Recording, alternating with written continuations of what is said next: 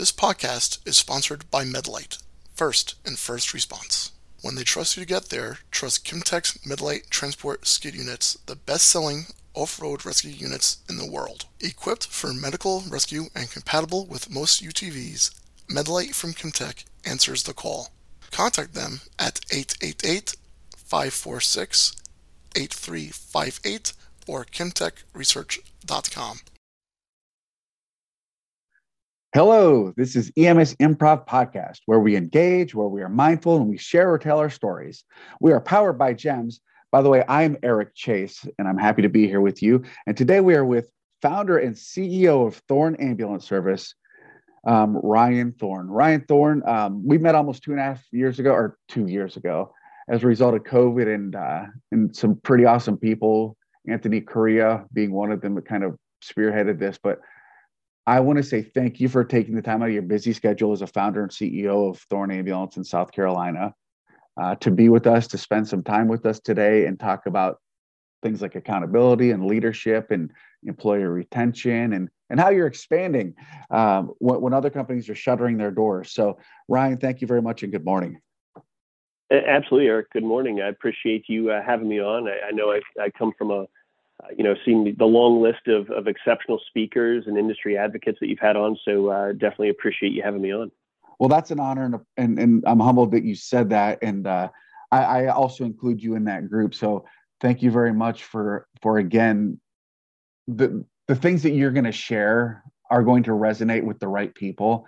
And hopefully they'll at least be planting the seed with the people that have yet to make some of the professional decisions that you've made for transparency, for leadership training, for maybe looking a little bit harder and longer for the best fit as opposed to just taking the first opportunity that comes in the door. And again, not maligning people. We have to run businesses, right? And we have to take care of the patients and the profession that we love, mobile medicine and EMS. So with that, would you tell our listeners, for those that don't know, where you're located, both geographically, obviously in South Carolina, I said that, but where geographically within the state and the kind of services that you guys provide? Absolutely, Eric. So Thorne Ambulance Service, we're actually headquartered in Greenville, South Carolina, which is the northwest corner of South Carolina. We're close to the mountains. We've got lakes. We're 3.5 hours to the beach. And so it's a great place to live and work. And then also we have location out in Myrtle Beach, which is about 4 hours away. So we're on both sides of the state, operate an organization that provides wheelchair, basic and advanced life support. And we do about 28,000 transports a year in South Carolina with, primarily hospital interfacility and that type of work. All right. Wow. So like you said, a great place to live, particularly for those people that don't just want to be at the beach, but have the opportunity to be there within a couple hours. And for those that want to be at Myrtle Beach, it provides great opportunities. Now, cost and living expense for both, where are you guys kind of on the national average, if you know, for somebody that's starting out and says, hey, let me plant my flag somewhere where the climate's generally good, even though you guys had like 4 inches of snow the other day, which is mind-boggling. It is, and it shut us down too. Shut down the whole state. I lived in North Carolina. Go ahead, Ryan. Oh, yes. Yeah, absolutely. Yeah. So the weather is kind of crazy. So I'm actually from New England originally. And so for us to get the type of snow, we actually had 6 inches at our house the other day. And while it was a lot of fun for my daughter and my dog, it definitely created some challenges on the work front. But in terms of cost of living in South Carolina, it's very affordable to live here. What's interesting is when you start taking a look at what EMTs and paramedics are making across the country, you look at the hourly wages, even in Massachusetts, where I was working as an EMT, you can make just about as much per hour in South Carolina as you can up in New England, and the cost of living is substantially less. I mean, I do know, housing costs are going up for everybody, nationally right now. But overall, you can work EMS and actually have a great standard of living here. Yeah, that's one of the things that I thought when I moved from the Northeast to, and this is dating myself, but to North Carolina in the early 90s, well, 91 specifically. I even saw it then, and it is either for people or it's not. But if you're going to get in the industry and you're going to get the opportunity to grow with an organization like Thorne Ambulance that's growing, I just want to, let everybody know that I know you personally and professionally. So I'm able to go out on a limb a little bit differently than some people that might have you on a podcast or talk with you, or people that just go, oh, that's just fluff. Well, it's really not fluff. And Ryan, a lot of the things that you shared with me, we've had a lot of offline conversations when we were working with the Congress of Mobile Medical Professionals and doing deep dives into research or studies or conversations with people. Why is authentic accountability conversations, which you had with me and many other people during the last 2 years, so important to you? And how does that translate to your business? Sure. Well, I think as an industry, I think we have so much opportunity, and I think that we are not willing collectively to be as transparent as we need to be with everybody. I think that, for example, you take a look at our workforce challenges right now, and I don't think that overall we're doing enough to really let the general public know that. I think we all need to be in front of a microphone or in front of a camera as frequently as we can be to let people know about the challenges of this industry. And so not just the challenges, but I think that, even when we're speaking with competitors, whether they be friendly or not, or just other people in the industry altogether, I think the more transparent we can become with one another, the more we're going to advance this industry. That the idea and information sharing that we have amongst one another is going to benefit us all. I don't think that one company, one organization has all the answers, and I know that from a geographical standpoint, we're all operating in different locations. We have different cultures within our organizations, but the more we can share amongst ourselves and the more we can hold ourselves accountable, the more we can advance the industry in its entirety. And Ryan, I'm beating my drum over here. You're not going to get arguments from me. And a couple buzzwords came out, and sadly, just some people talk about them as buzzwords and then don't take action with them. Culture being one of them, and I want to circle back around to that in a second. You talked about kind of control and things where certain organizations don't want to share or provide or give or say what they're doing best practices wise. And that always befuddles me. I'm a big person, and from what we've talked about, acceptance without agreement, where we yes and people and continue conversations. We do that with our training as well, and where we don't know people immediately, barring it being criminally wrong, ethically or morally questionable, where we can say, no, I don't appreciate that, we're not going to do that.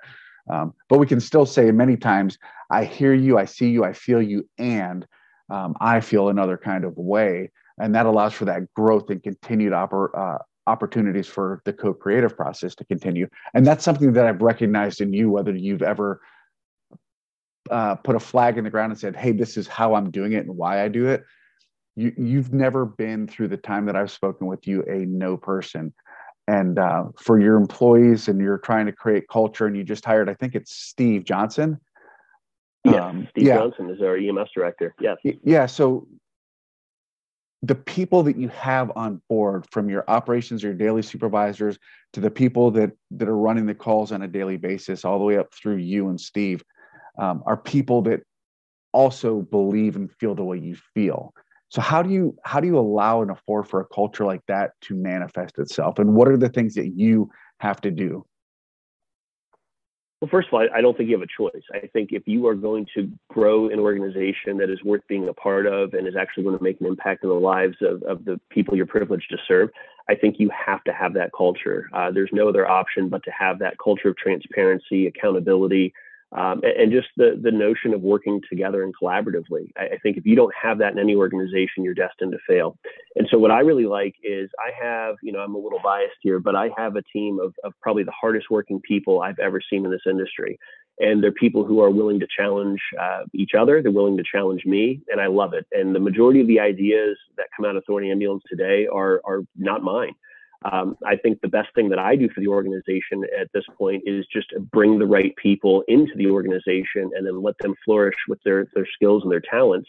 And it's just amazing, having brought Steve on board toward the end of last year, seeing his 30 plus years of experience and coming from the background and the diversity of experiences that he's had, And now watching him do things within our organization that I could have never even thought of or dreamed of, it's just truly incredible. And sometimes, I sit at my desk and I think, am I even qualified to be here? I mean, with all the talent on this team, it's like, it's so great to be surrounded by such unbelievable people who are so, visionary and so mission focused and truly care about what they do. I think one of the things I've seen in this industry, sadly, is the longer you're in it, the more you kind of lose that compassion or that desire to really, do or care about the things you once did. But I've been so fortunate to bring people to the team that have the experience, but also still have the love for the game that I feel that so many lose over the years. It's amazing, and thank you for sharing that. I've been on teams in the past where, to use a football analogy, and you guys, I think, do special events for the South Carolina Gamecocks, if I remember that correctly. I go to their games. We play for so we do some teaching with University of South Carolina, but we cover Clemson football and 2 other collegiate teams. Oh, that's right, it's Clemson. I'm sorry for those that are fans of Clemson. I happen to be a fan of the Gamecocks as well, and the 5 Points District, and love Columbia and all of that. That's kind of my stomping ground, or the stomping ground where my brother lived down there. I would drive down from Raleigh or Garner or wherever I was living, and spend long weekends having fun. Sometimes painfully fun weekends, but yes, never needed EMS though. Diversity, inclusion, culture. You talked about respectful, and to use again the football analogy, or go back there. I've been on plenty of teams where we were tackling each other versus the issues externally, and infighting and things like that. Now, surely you as an organization, you as a president, a CEO, Steve, and your other leaders and managers won't put up with that kind of stuff. But depending on the nature of the argument, it's not necessarily going to be a terminable offense, but that means you have some passionate people. You just have to figure out how to engage them to be less caustic, maybe, but also be willing to share their ideas in a little bit different and more professional manner. So what are some of the tools that you guys have implemented when you have run into conflict, or some of your supervisors have run into conflict, and how they've dealt with that? Well, I mean, absolutely. You have some heated conversations, and you have people who are very passionate about their ideas and whatnot. But I have to say, and I'm being totally truthful here, I think probably 1 or 2 in the last 5 years that I can think of where we had some, really knockdown, drag out discussions, but, to the point where one of us had to walk outside, walk around the building a couple times, take a breather, come back in. But I loved it, because what it did was, once everybody kind of, the whole cooler heads prevail kind of concept, when everybody came back to the table and sat down and kind of had an opportunity to chill out for a minute, the conversation just got better from there. It just realized, hey, you know what? We were looking at this the wrong way. There are great ideas coming from each of the individuals around this table. So let's figure out a way. And in one of these situations, it actually did lead to ultimately a departure from the team, where we said, based on how there was a lot of blaming, there was pointing fingers, there was no holding themselves accountable and really owning their responsibilities. And so for people like that, you look at, there's some great books out there, and I'm drawing a blank on the name right now, but Step Up and Lead, Frank Viscusa, he's got the 3 U's, are you unaware, unable, or unwilling? And that's what we look at with our staff. And if they're unwilling to do something, you can't have that person on your team. If they're unable to do something, you can repurpose them or put them on a different seat on the bus. If they're unaware, you can teach or train them. But if they're unwilling, then do they really even belong on your team? And I really appreciate hearing that. I was at a conference a few months ago, and where with that, kind of the unaware, unable, or unwilling, we talked about addition by subtraction too, and giving employees the opportunity and their specific choice to make. And when they say, "Is this a counseling session? Is this no? This is an opportunity session. This is an accountability session where they should be normalized." And you as my subordinate have not met X, Y, or Z. And, we don't know if there's something going on personally, if there's something going on professionally that we need to know about to make everyone's jobs, including yours, your work, your environment better, safer, happier. And then once we kind of drill down to the point where we recognize that it's specifically this person, that gets into that unwilling category, allow them to make a choice. And so then your organization, and this is the big argument right now, and we have people from across the country, from the top of the Northeast down to the the most southernmost point on the Southwest part of the country, and across, and people like, I can't let people get rid of themselves. I can't terminate them, but for this and this and this infraction, because we don't have butts in the seats and we don't have people running. And then the proponents of the conversation or the ideas where the addition by subtraction, you'll have more people coming back to your organization, and or new people that have heard the changes happening, where it's not just word speak, if you will. The organization's structure is actually improving. The organizational culture is actually improving because one or two people that were the rowing in the opposite direction, specifically doing anything but even sitting in the boat and being neutral, they were intentionally doing things to create problems. So it's neat. Absolutely. And to that end, if you don't mind here, one of the things I like to say, maybe it's not the most professional thing to say, but I'd rather run short than stupid. That's something we kind of say it jokingly, but it's kind of that whole notion of addition by subtraction, that you've got to have the right people on your team. And if you have to run a little short on your team, and that may even include some of your administrative staff working in the field to cover positions, if you have to do that in the short term, in order to make sure you have the right people on your team, on your bus, then that is what's going to lead to your long-term success and sustainability in this industry. You cannot continuously, and this is what I think frustrates me about our industry right now. What I'm seeing is, because of the workforce shortages and the challenges we're seeing in this industry, so many organizations are willing to cut corners or lower the bar, lower their standards. And what I don't think a lot of people realize is, yes, that may be helping you fill your staffing numbers in the short term, but what is that doing not only to your organization, but to our industry as a whole over time? It's just continuing to lower the bar when we, somebody like you, somebody like me, when we are people who want to continuously raise the bar and see this industry as the professional industry that it is and the professionals that work within it, we cannot allow that bar to be lowered. And so that's why anybody that's listening to this, I would encourage them, get through this tough time right now without reducing or lowering your standards, because at the end of the day, it's going to lead to so much more success down the road than just simply fixing or filling a short-term gap or problem that we have. So we have to be in it for the long game. Or, it's funny when you think about movies and criminal actions and the long con, if you will, where you get people, and obviously you're not in it to con people, but it just reminded me of that kind of phrase. We have to have endurance. That analogy. It's a marathon, not a sprint. How in the world are we getting these things done if we're consistently running as fast as we can for as far as we can, and then we're not able to do anything else or provide anybody else the service? And I don't just mean as a EMS provider walking in the doors or running down the street once they get out of the ambulance, but as owners, as educators, as people that are trying to continue to keep the industry and the profession afloat, as our numbers apparently seem to continue to dwindle. A lot of people say, and you follow a lot of different sites on social media. There's the one group that's literally only a proponent of, if you raise the money. So say, for example, paramedics start out at $30 an hour, period, point and blank, and you'll fix all the problems. And then there's the other people, well, if you don't improve the education, we can't ask for more money in reimbursement. I don't want to get into where you specifically are unless you're willing to say, but at the same time, paramedics that just want $30 or $40 an hour, that don't have the affective skills or as I like to call them, and several other ones of us call it, the essential skills, because we haven't taught that to them. And again, are they unaware, unable, or unwilling to grow? But yet we're demanding more money. And I think compromise has always been the best opportunities for growth that I've seen.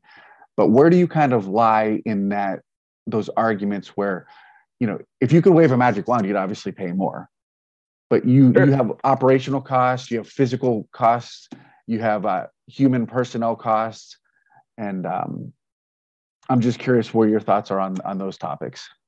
Well, I think it's a culmination of all the above. I think one of the things that we're doing is, we're private for-profit ambulance service, so we're not required to share financial data or anything like that, but we actually do share a lot of our expenditures with our team. I want them to know what we're spending on payroll, benefits, taxes.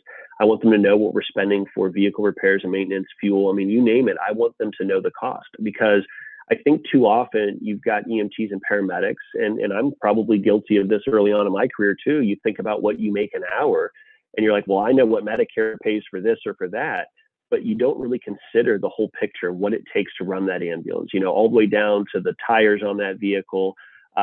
Every little piece of the puzzle, the technology, the personnel, all of that costs money. And so when you think, well, Medicare pays you X dollars per transport, well, that's great.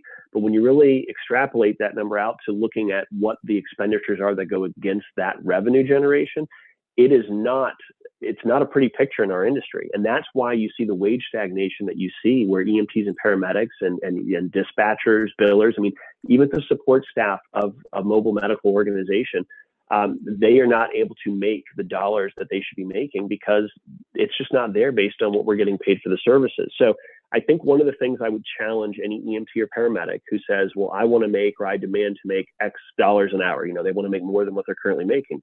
My challenge is, what are you willing to do for that? I mean, what advocacy, efforts are you taking or making at the local, state, federal level to try to get engaged and involved in the advocacy of our industry? Because I see a lot more self-service these days than I see selfless service and people working collaboratively, towards the good of all. And I think that's something we really have to change, not just in our industry, but in society. We've got to start looking out for one another and stop looking in the mirror and saying, I only care about the reflection I'm seeing. So I think you have to ask yourself, what are you willing to do for that? Are you willing to work harder? Are you willing, to pick up the extra shifts so that, your organization can expand and grow into additional contracts? Because obviously scale equates to higher revenues, which potentially can lead to higher wages. So what are you willing to do? And then what advocacy level, are you willing to take a role in? I'm clapping. You just can't hear it because I'm giving you the golf clap since you're in South Carolina. It's amazing, Ryan. And my brain is even more lit up hearing this. And again, you're not just giving this lip service. This is who you are. This is what you do. The trainings that you have personally attended, leadership seminars, leadership courses, to get yourself to this position. So was it an easy switch to make when you knew what you needed to do, but from a comfort level standpoint? So when you personally then professionally made these changes, that's why you're able to speak about them so articulately and with so much passion, because you're authentically doing them. But for you personally, what was the decision maker? Why did you decide that you needed to do these things and take these classes and courses or seminars or whatever they were to help get you to this mindset that you have? Well, it's a couple of things. So I think a lot of people don't realize I started my business when I was 22 years old. So I'd only been in EMS for 4 years when I jumped into it.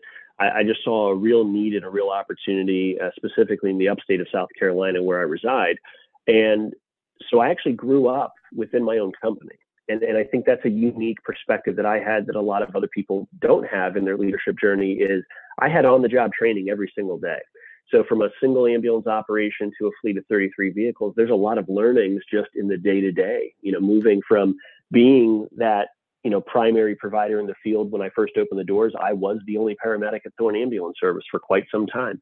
So I got to basically grow as the organization grew. So as I made mistakes, I also made learnings through that process. But another thing that I've done here more recently is I've got a great friends, Terry and Michelle Dunn. They own a company called Positive Management Leadership, PML. And they do a program called the PML Experience, and it has nothing at all to do with EMS, but it is transformational leadership training. I actually would probably say that a lot of what you're doing with EMS Improv is comparable to what they're doing, focused more on the manufacturing side, working with companies like Boeing and BMW and Moen and so on and so forth.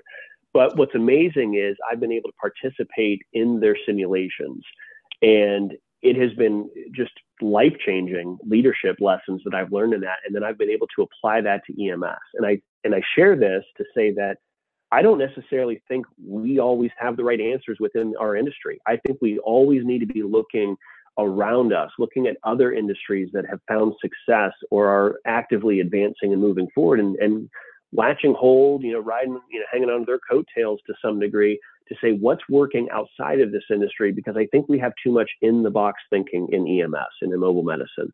And so I think the more we can expand and broaden our horizons and start looking at methods and ideas that work, because when you think about leadership principles really are not industry specific. They're really people-centric ideas. And so it does not have to be mobile medicine related leadership that we are focused on. I think the notion of leadership is what we can focus on, and then somehow adapt that and evolve that into being specific to mobile medicine. Again, massive clapping. Now I'm cheering like I'm at a rock concert, but I'm just not, I just don't want to blow out your ears. So I'm glad you brought up the PML experience.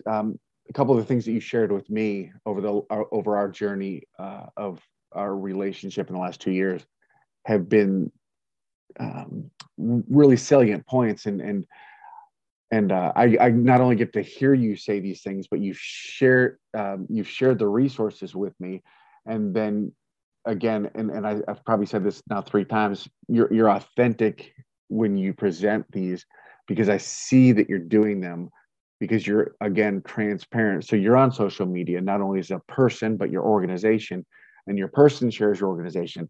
That brings up a question, and we talked offline about it.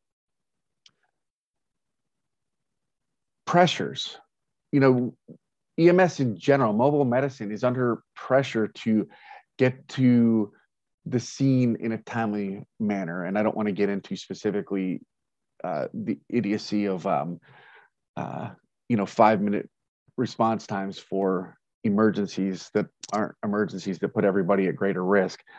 And I said it, but I don't intend to have any greater conversation about it unless you're steaming to talk about that. Pressures to bring in the right staff, retain employees. But Ryan, you have the pressure if it was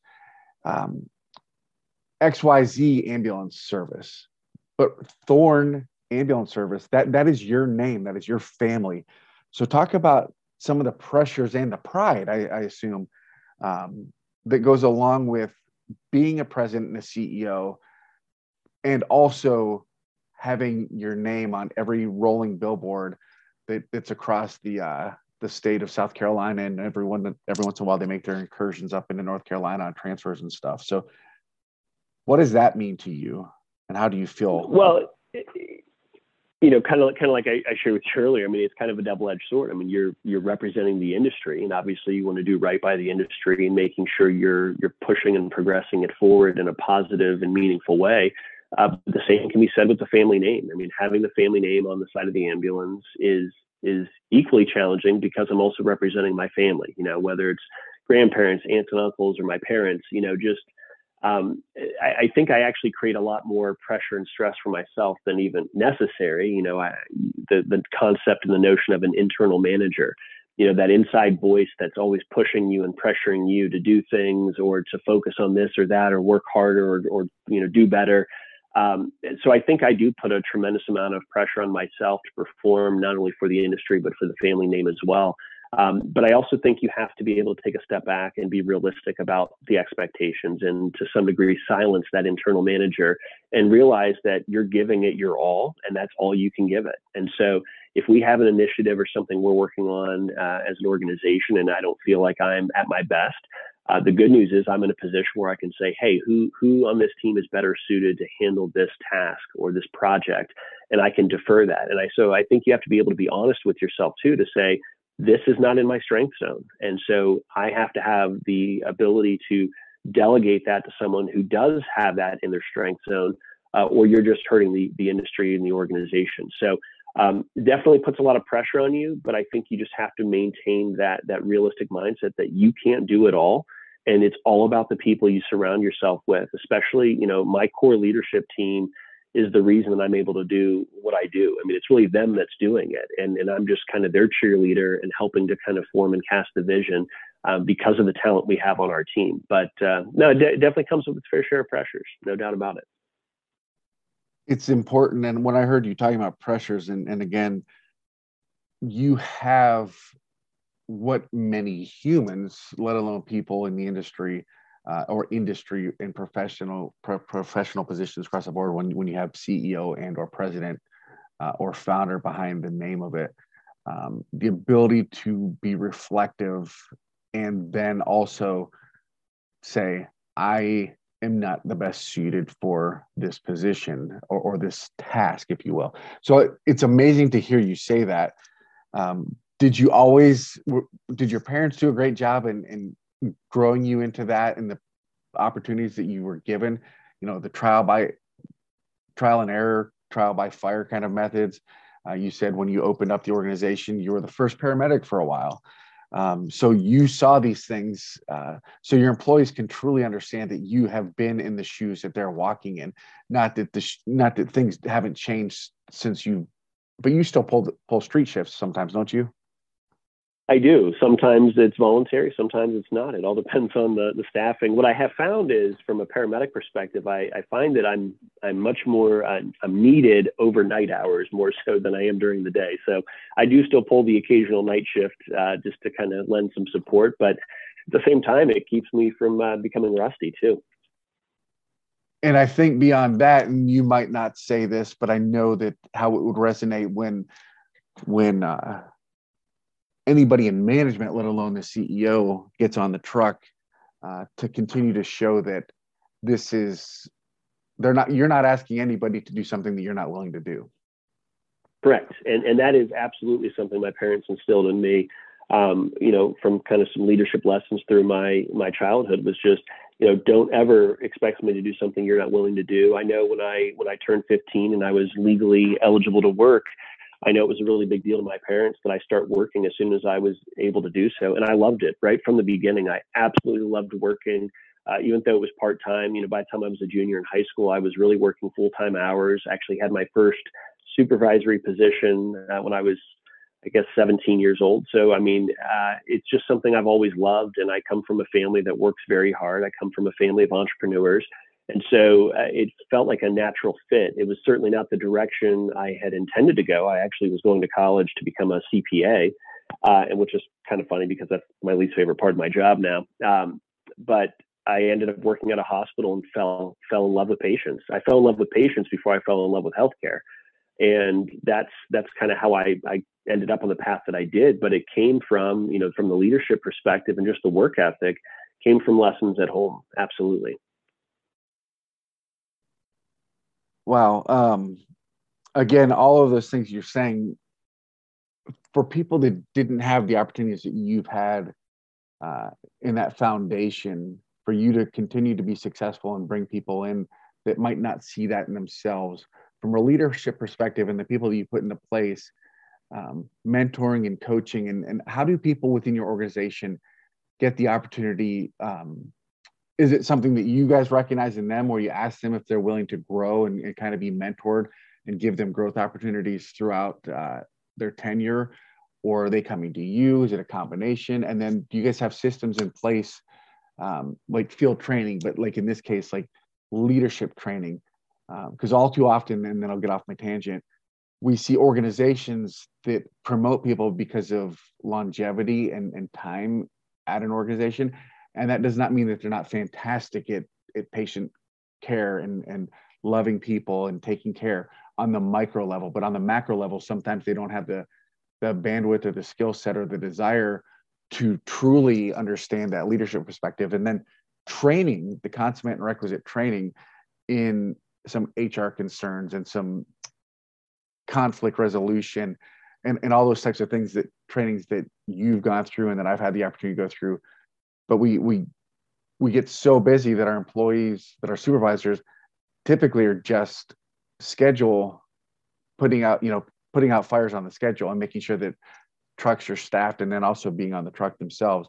And then they're putting out those fires, but we're not giving them the opportunity, from a lack of training or time or both, to do the deep dives and have the relational interactions with their subordinates and their peers, as well as their managers. So what are some of the things that you guys have done at Thorne to change that kind of that way that EMS has always been? And I'm obviously not talking about every organization, because plenty of places do it fantastically, and you guys just happen to be one of the ones that we're highlighting today. But what are some of the things that you do to make that path, that road, a little bit easier for people that want to matriculate to different positions of leadership? Sure. I think the first step is, desire. Do they have a desire to progress, to move forward, to advance in their career? And then are they coachable? If you have the desire, but you're not coachable, then you're not going to be successful in your pursuit. You have to be willing and able to close your mouth, open your ears, and actually, learn what you need to learn to take those steps. You have to be willing to try, make mistakes. One of the things I will say for some of the leaders on our team is I've allowed them to make some decisions that, after some back and forth banter, I more or less knew that, hey, they're probably going to fail at doing this, but they need to fail doing it. They need the lesson behind the failure here. So I think there's some opportunities like that, and maybe that's a bad example, but I think what I will say too is we've got some great people that I think will one day be fantastic leaders on our team. And so right now we are trying to identify them and to ensure that they do have the desire to move forward, and to start giving them the training and the exposure to leadership that they need to start really getting their mindset around that. And one of the things that I think is problematic in our industry when you look at field providers going and rolling into leadership roles is we are trained to be reactive. EMTs and paramedics are reactive thinkers. That is just how we are trained. That is the way our industry works. But when you transition to leadership, you have to have a proactive mindset. You have to think about these problems and challenges before they happen, not as they're happening. And so I think, to me, that has been one of our greatest challenges in promoting highly qualified field providers into leadership, is we're asking them to change their entire mindset. And so now, instead of being focused on, each individual patient you encounter, you're now responsible for all the patient encounters that are taking place simultaneously. And you have to ensure that the people working with you are out there delivering the care to the expectation level that you have as a leader in the organization. And so, learning to trust people, that in itself is a leadership lesson that is often difficult, because everybody's been burned before, personally or professionally or both. And so being able to have that trust, but also being wise enough to know when to pull back the reins a little bit. And so a lot of it's exposure and on-the-job training, putting people in situations and circumstances where they have to have the support. You have to have current leadership working with future leadership, building that succession plan for your organization, so that when they do transition into these roles, they don't feel like we just kicked them out of the nest without teaching them how to fly, which is, stereotypically what we see in our industry. Mm-hmm. You've said, a lot of people call them buzzwords, and you and I call them action words, where we want to be intentional about it in ourselves. Where it's funny, they say the best sermon is a good example.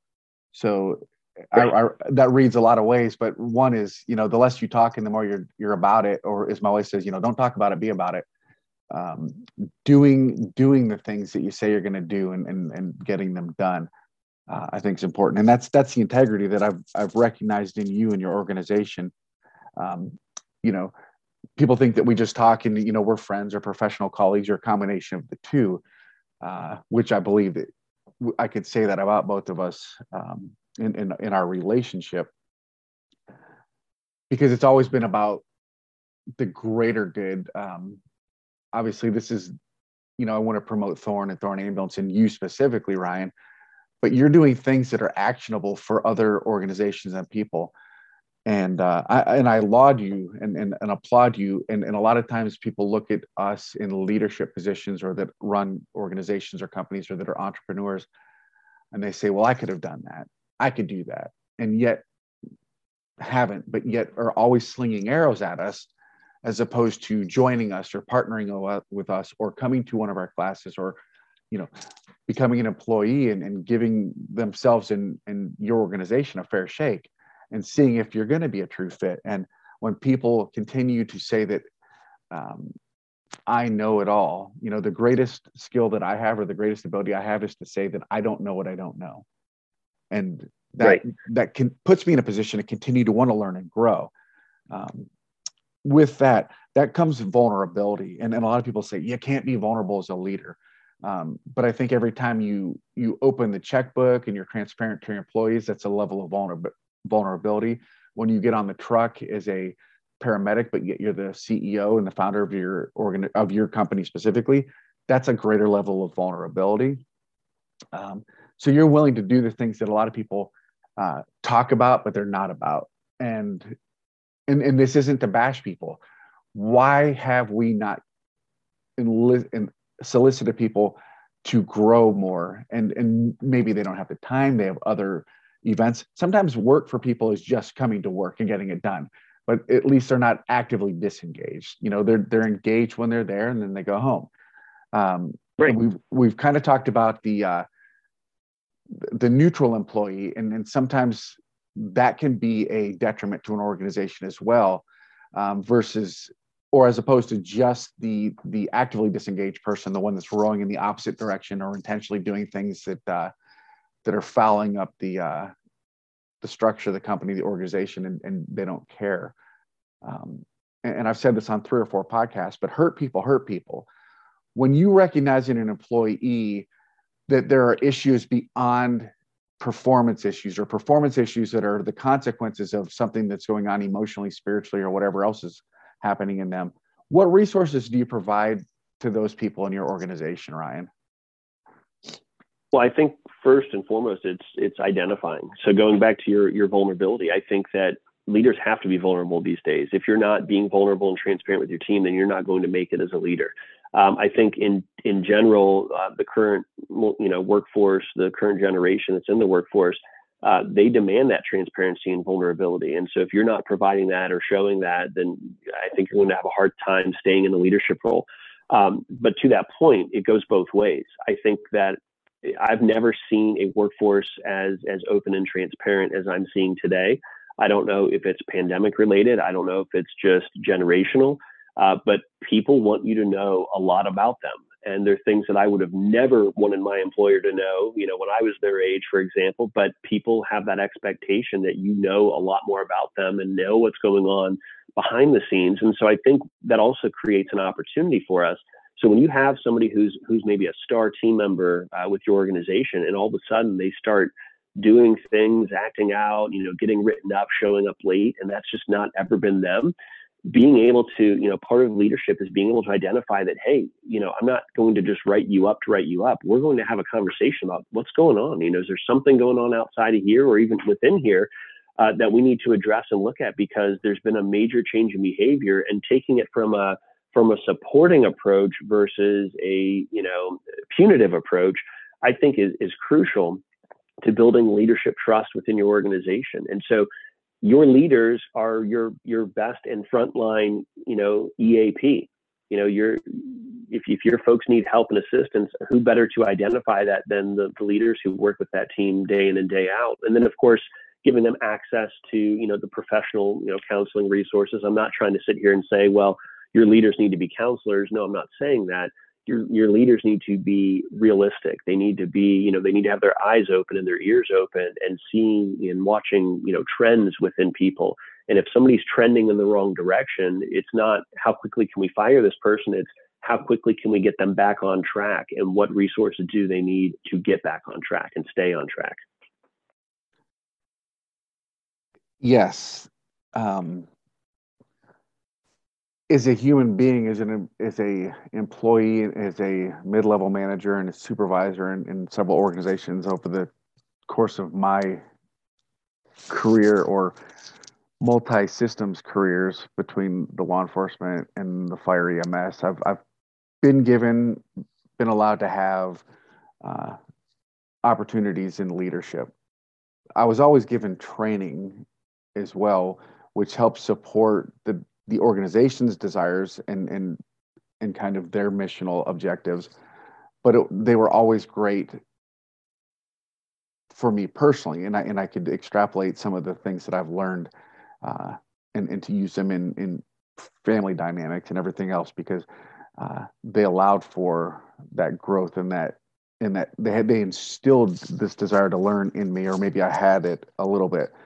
When you talk about, the peer-to-peer or the your supervisors not being counselors, of course, but people don't die by suicide because we brought up, are you feeling like you want to die by suicide? That's, oftentimes that person has felt so alone and invisible, whatever's going on in their lives, that they're overwhelmed, but yet positively overwhelmed, even though we haven't addressed the root causes of their feelings. But we at least know, and they know, that somebody recognizes them and sees them for who they are, and start to get them hopefully on the right path. And I think that's where I love the fact that the people that you have in the positions you have are empowered to have those conversations. I've seen a lot of supervisors that, even when there's a legitimate concern that needs to be brought up, and say, for example, a minor infraction that's not going to be receive a write-up, but just at the very least a counseling conversation, and the employee then feels emboldened to go above their head and complain to the manager and say, why are they talking to me? And then supervisors being reprimanded for having kind of accountability conversations. And those are organizations that I find replete with issues and are continuing to see staffing concerns and retention issues are worse for those types of organizations, that they don't even empower their supervisors to have these conversations. Right. Well, and I think to that end, I think there's a general fear right now in our industry because of the workforce shortages. People are afraid to hold their team members accountable. They're afraid to have those coaching conversations, which sometimes will result in, write-ups or what have you. But again, that's where I challenge these organizations to stay the course, to keep the bar where it's at, or raise the bar. Don't ever lower the bar. We've had people who, upon receiving what I consider to be very reasonable, realistic disciplinary action and coaching, that have just left the organization because they know that there's an ambulance provider down the street they can go work for, where they won't be held accountable, and they'll just be left alone to do whatever they want to do whenever they want to do it.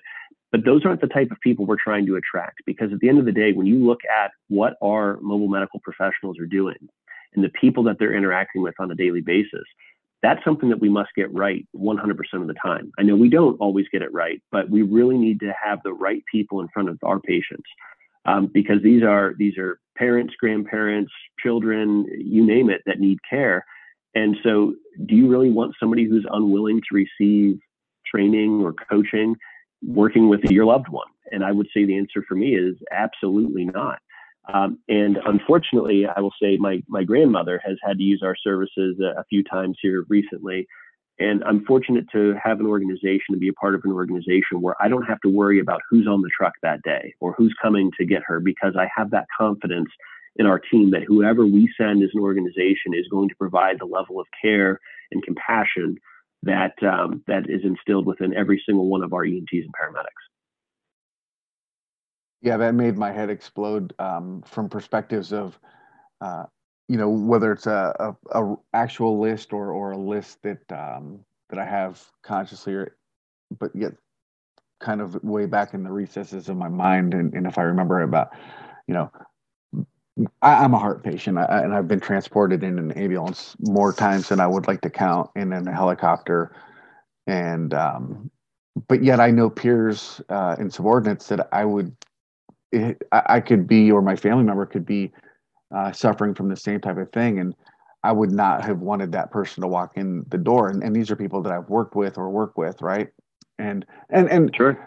Whether they feel the same about me from different perspectives, but my care and compassion, you might not like me as a person, but I'm going to give love and the expectation of competency and thoughtfulness, and have the pride from a human perspective, at the very least, where I want to have that relational perspective with my coworkers, my subordinates, and my patients. And it sounds like you guys are doing a great job to instill there. I want to talk about something controversial for a minute, and before we wrap up, if that's okay with you, and you may not even find it controversial. You were one of the first people, though, Ryan, that I have seen post this or talk about it whether it was in jest or we could, as organizations, find it to be actionable, because you could be trailblazing this if enough support happened. But with haul time waits right now, exceeding 2 and 3 and 4 and 5 and 6 hours across our country,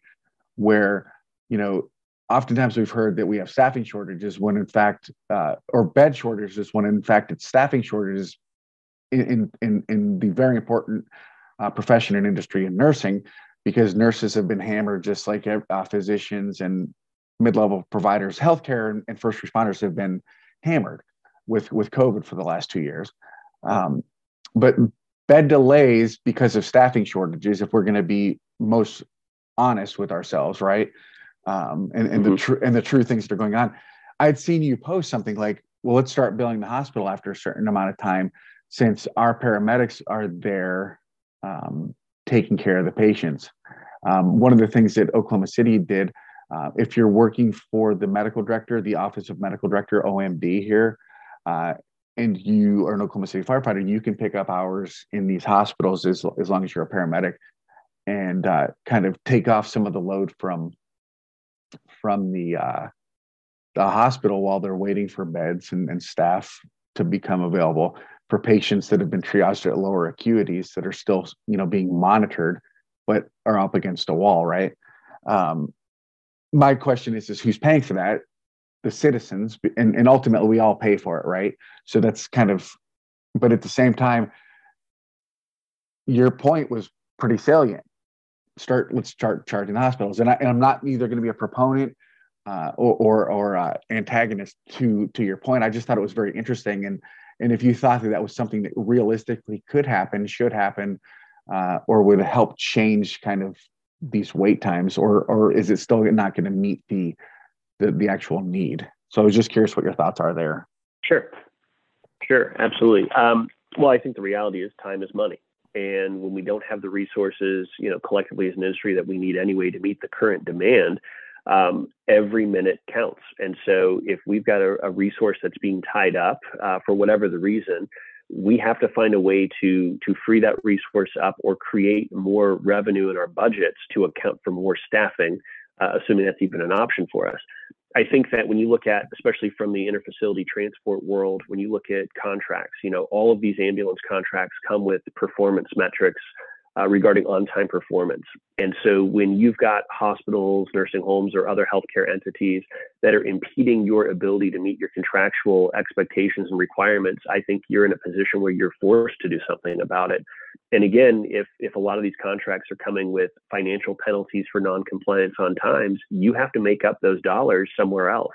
And so by holding a resource for the next, 4 to 6 hours, whatever the case is, that's real time. And that's probably also playing into your workforce shortages and your negative morale, because what EMT or paramedic wants to be held up for that many hours, knowing that there are patients out there who need the help and need the care. And the example I'll use is if you've got 3 invoices you need to pay, but you only have the money to pay one of them, the one I can guarantee you that you're going to pay is the one that comes with a financial penalty for non-payment. And so if you're the ambulance service that's billing the hospital for holding up your crew, and there are 2 other ambulance providers that are in that line that don't bill for that service, which patient do you think they're going to take first?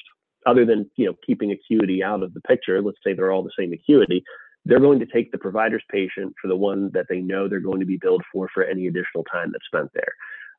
It's kind of like customer service. The customer who shouts the loudest gets the attention. So we've got to do the same thing in our industry and make ourselves known to our hospital systems and our skilled nursing facilities that, hey, we are an important component of the healthcare ecosystem. And if you disrupt our ability to do our job, then it's absolutely going to come with a financial cost to you. I'm somewhere between being at that rock concert cheering and well above the golf clap in that.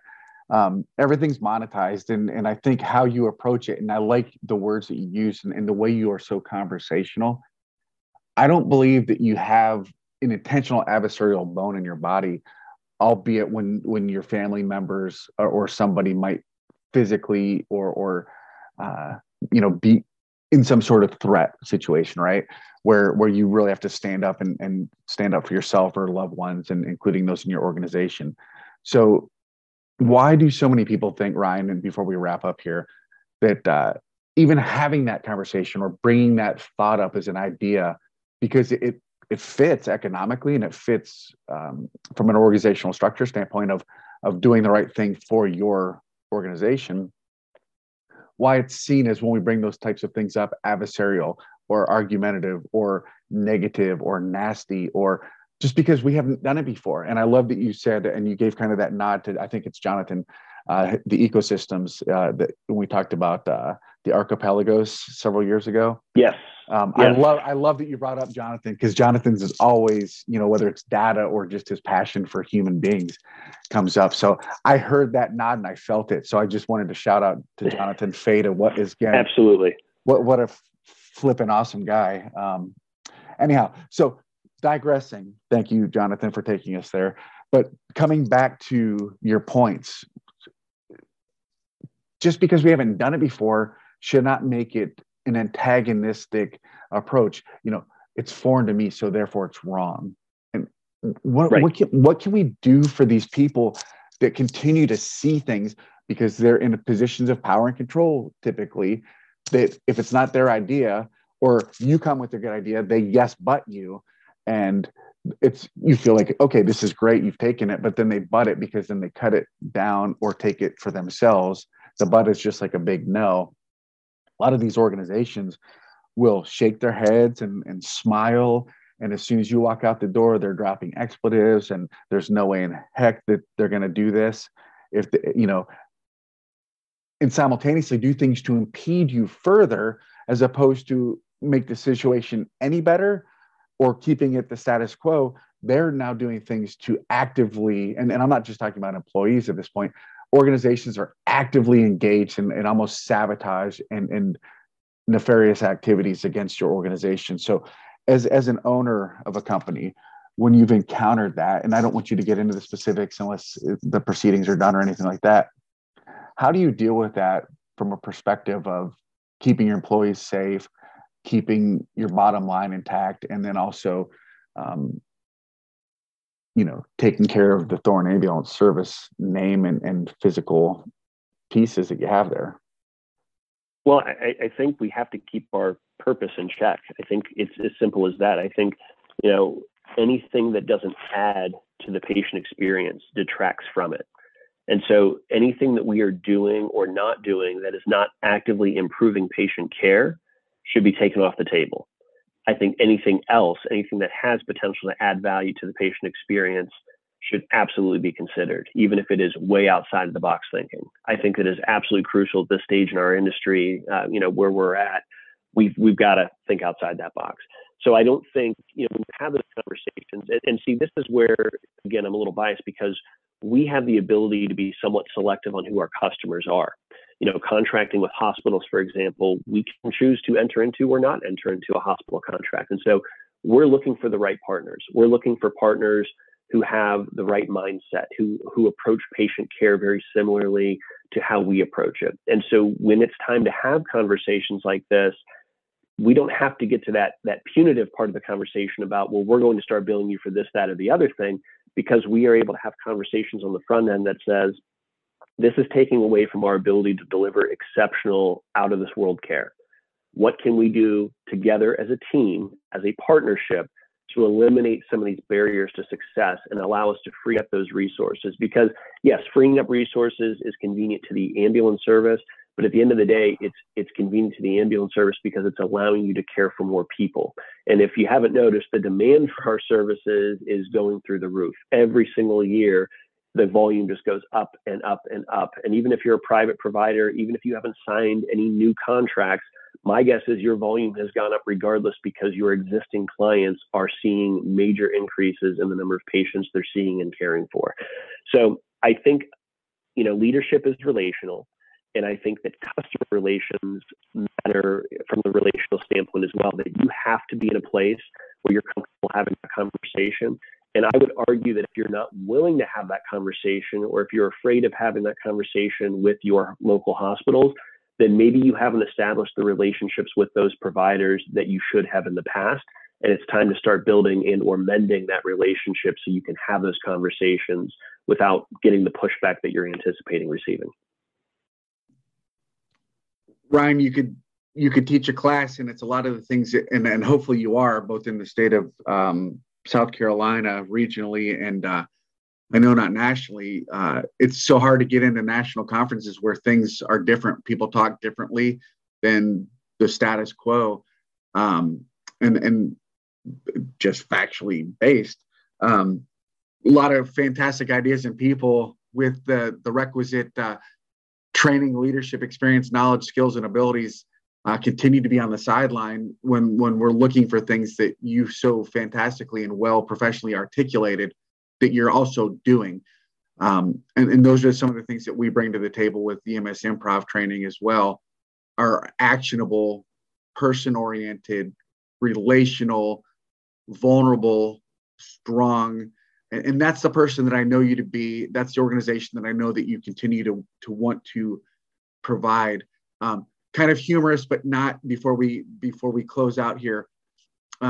Opportunities for PRN or part-time employees, or it's funny because I said even me too, working as a travel paramedic at your organization. And I know some people, a lot of your friends from New England, want to get away from the winter months up there. Does your organization at all even consider that ability for like peak times of year where you might have a person that's a great asset, but football season, when all of these other contracts are coming in for service, right, where you're providing service to humans at these big events and small events, are there times that your hiring needs to go up to meet these needs? And do you guys realistically offer some of these perspectives or opportunities? If you said, hey, Eric, if you're free, blah, blah, blah, blah, blah, and I'm just using myself because I don't want to put anybody else that thought it was kind of cool idea. As long as you're licensed in the state of South Carolina, have all the applicable ABC courses and things like that, and you can use them and you care about them and they care about you and they're not going to interfere with the team dynamic. Is that something that you've done or would ever do? And you don't have to answer. It is, and it's something that we continue to be interested in. So you look at the Myrtle Beach market, for example, in the summer months, Myrtle Beach explodes. The call volume goes through the roof, and we need all the support and assistance we can get. And what better place to be in the summer than at the beach? So that is absolutely something we've done. We've worked with people on temporary, housing so that they have a place to stay either on or very near the beach. It's harder to be on the beach in the summer. It gets very, very expensive, but right. There are opportunities to engage with our team in that capacity if you were to just want to work during the peak season out there, as an example. And another challenge is a lot of the 911 providers in that market. They work 24, 48 shifts in that area, and we do all 12s for our paramedics, for example. But they get mandatory overtime because of how short-staffed they are. And so a lot of our part-time staff, they'll be on the schedule, and let's say it's July 6th, and they call at 8 a.m. and say, hey, just to let you know, I'm not coming in because I just got mandatoried at my full-time job. And so we have a little less reliance on part-time staff, not because of anything they're doing, but just because of how short-staffed the region is. So any opportunity we have to bring people to the area, even if it is on a short-term basis, it would be our goal to show them how great of an organization we are and how much we'd love for them to join us full-time. But that is definitely an option and an opportunity that we would be open to. And where they also meet the needs so that you're not, because typically when people, whether it be travel nurses or travel paramedics, they have committed themselves to a specific time frame. So that meets the needs, and then it kind of alleviates some of that other concern that you just shared with us. So that's just a great idea, and for you guys to be open to that and do that. I wanted to highlight some of those things that Thorne Ambulance Service does, and that you are Ryan Thorne of Thorne Ambulance Service, albeit on EMS Improv Podcast, where we engage, where we are mindful, where we share or tell our stories as you have done. I am Eric Chase, and to say all that, to say this, Ryan, you teach me things on a regular basis, whether you know it or not. So I'm saying thank you, because the things that you do and post is authentic. So we talked about authentic, we talked about culture, we talked about engaging, we talked about vulnerability, we talked about strengths. So many things for the listeners to hear and digest and re-listen to. This is a 101 class in about an hour that we spent together. This is, if we were to drill it down, Ryan, and you were to put up one or two slides and then have a conversation with 300 people in a symposium or a conference, these are actionable items that you've talked about. It's kind of cheerleading for those that are already doing it, and it's a roadmap for those that want to start doing that. So how can people get in touch with Ryan Thorne, the founder and the CEO of Thorne Ambulance Service, Ryan? I would say LinkedIn for sure. You can find me on LinkedIn, and then I'll also share my email address is very simple, as long as you know that Thorne has an E at the end of it. It's rthorne@thorneambulance.com. rthorne with an E at the end of it at thorneambulance.com. That is correct. Okay. And then I know you're on LinkedIn, and that's one of the great places that I get to see the good work that you guys are doing with our geographic separation. But I love following you, and I say that with the most true meaning of the word love, because as humans, Ryan, you share your true self, and I'm appreciative of that. And sometimes it bites you in the backside, right? But I'd rather be sure. backside for being authentic, and I know, and I believe that that's the person that you are. And absolutely, I'm humbled.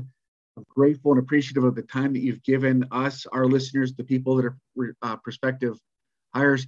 And then for anybody that's ever going to be traveling that, God forbid, needs your services, and I only mean that from a standpoint of being medically ill or traumatically injured, a little bit more insight is the person that cares and puts together a team that cares about the wonderful people, visitors, and everything else that they serve in their community. So, Ryan, I just want to say thank you again. Eric, thank you. Appreciate the opportunity to be on here and truly appreciate the friendship. From a standpoint of all of those that care about people that care, the MS Improv Podcast wants to say thank you to all of our listeners, that we are powered by GEMS.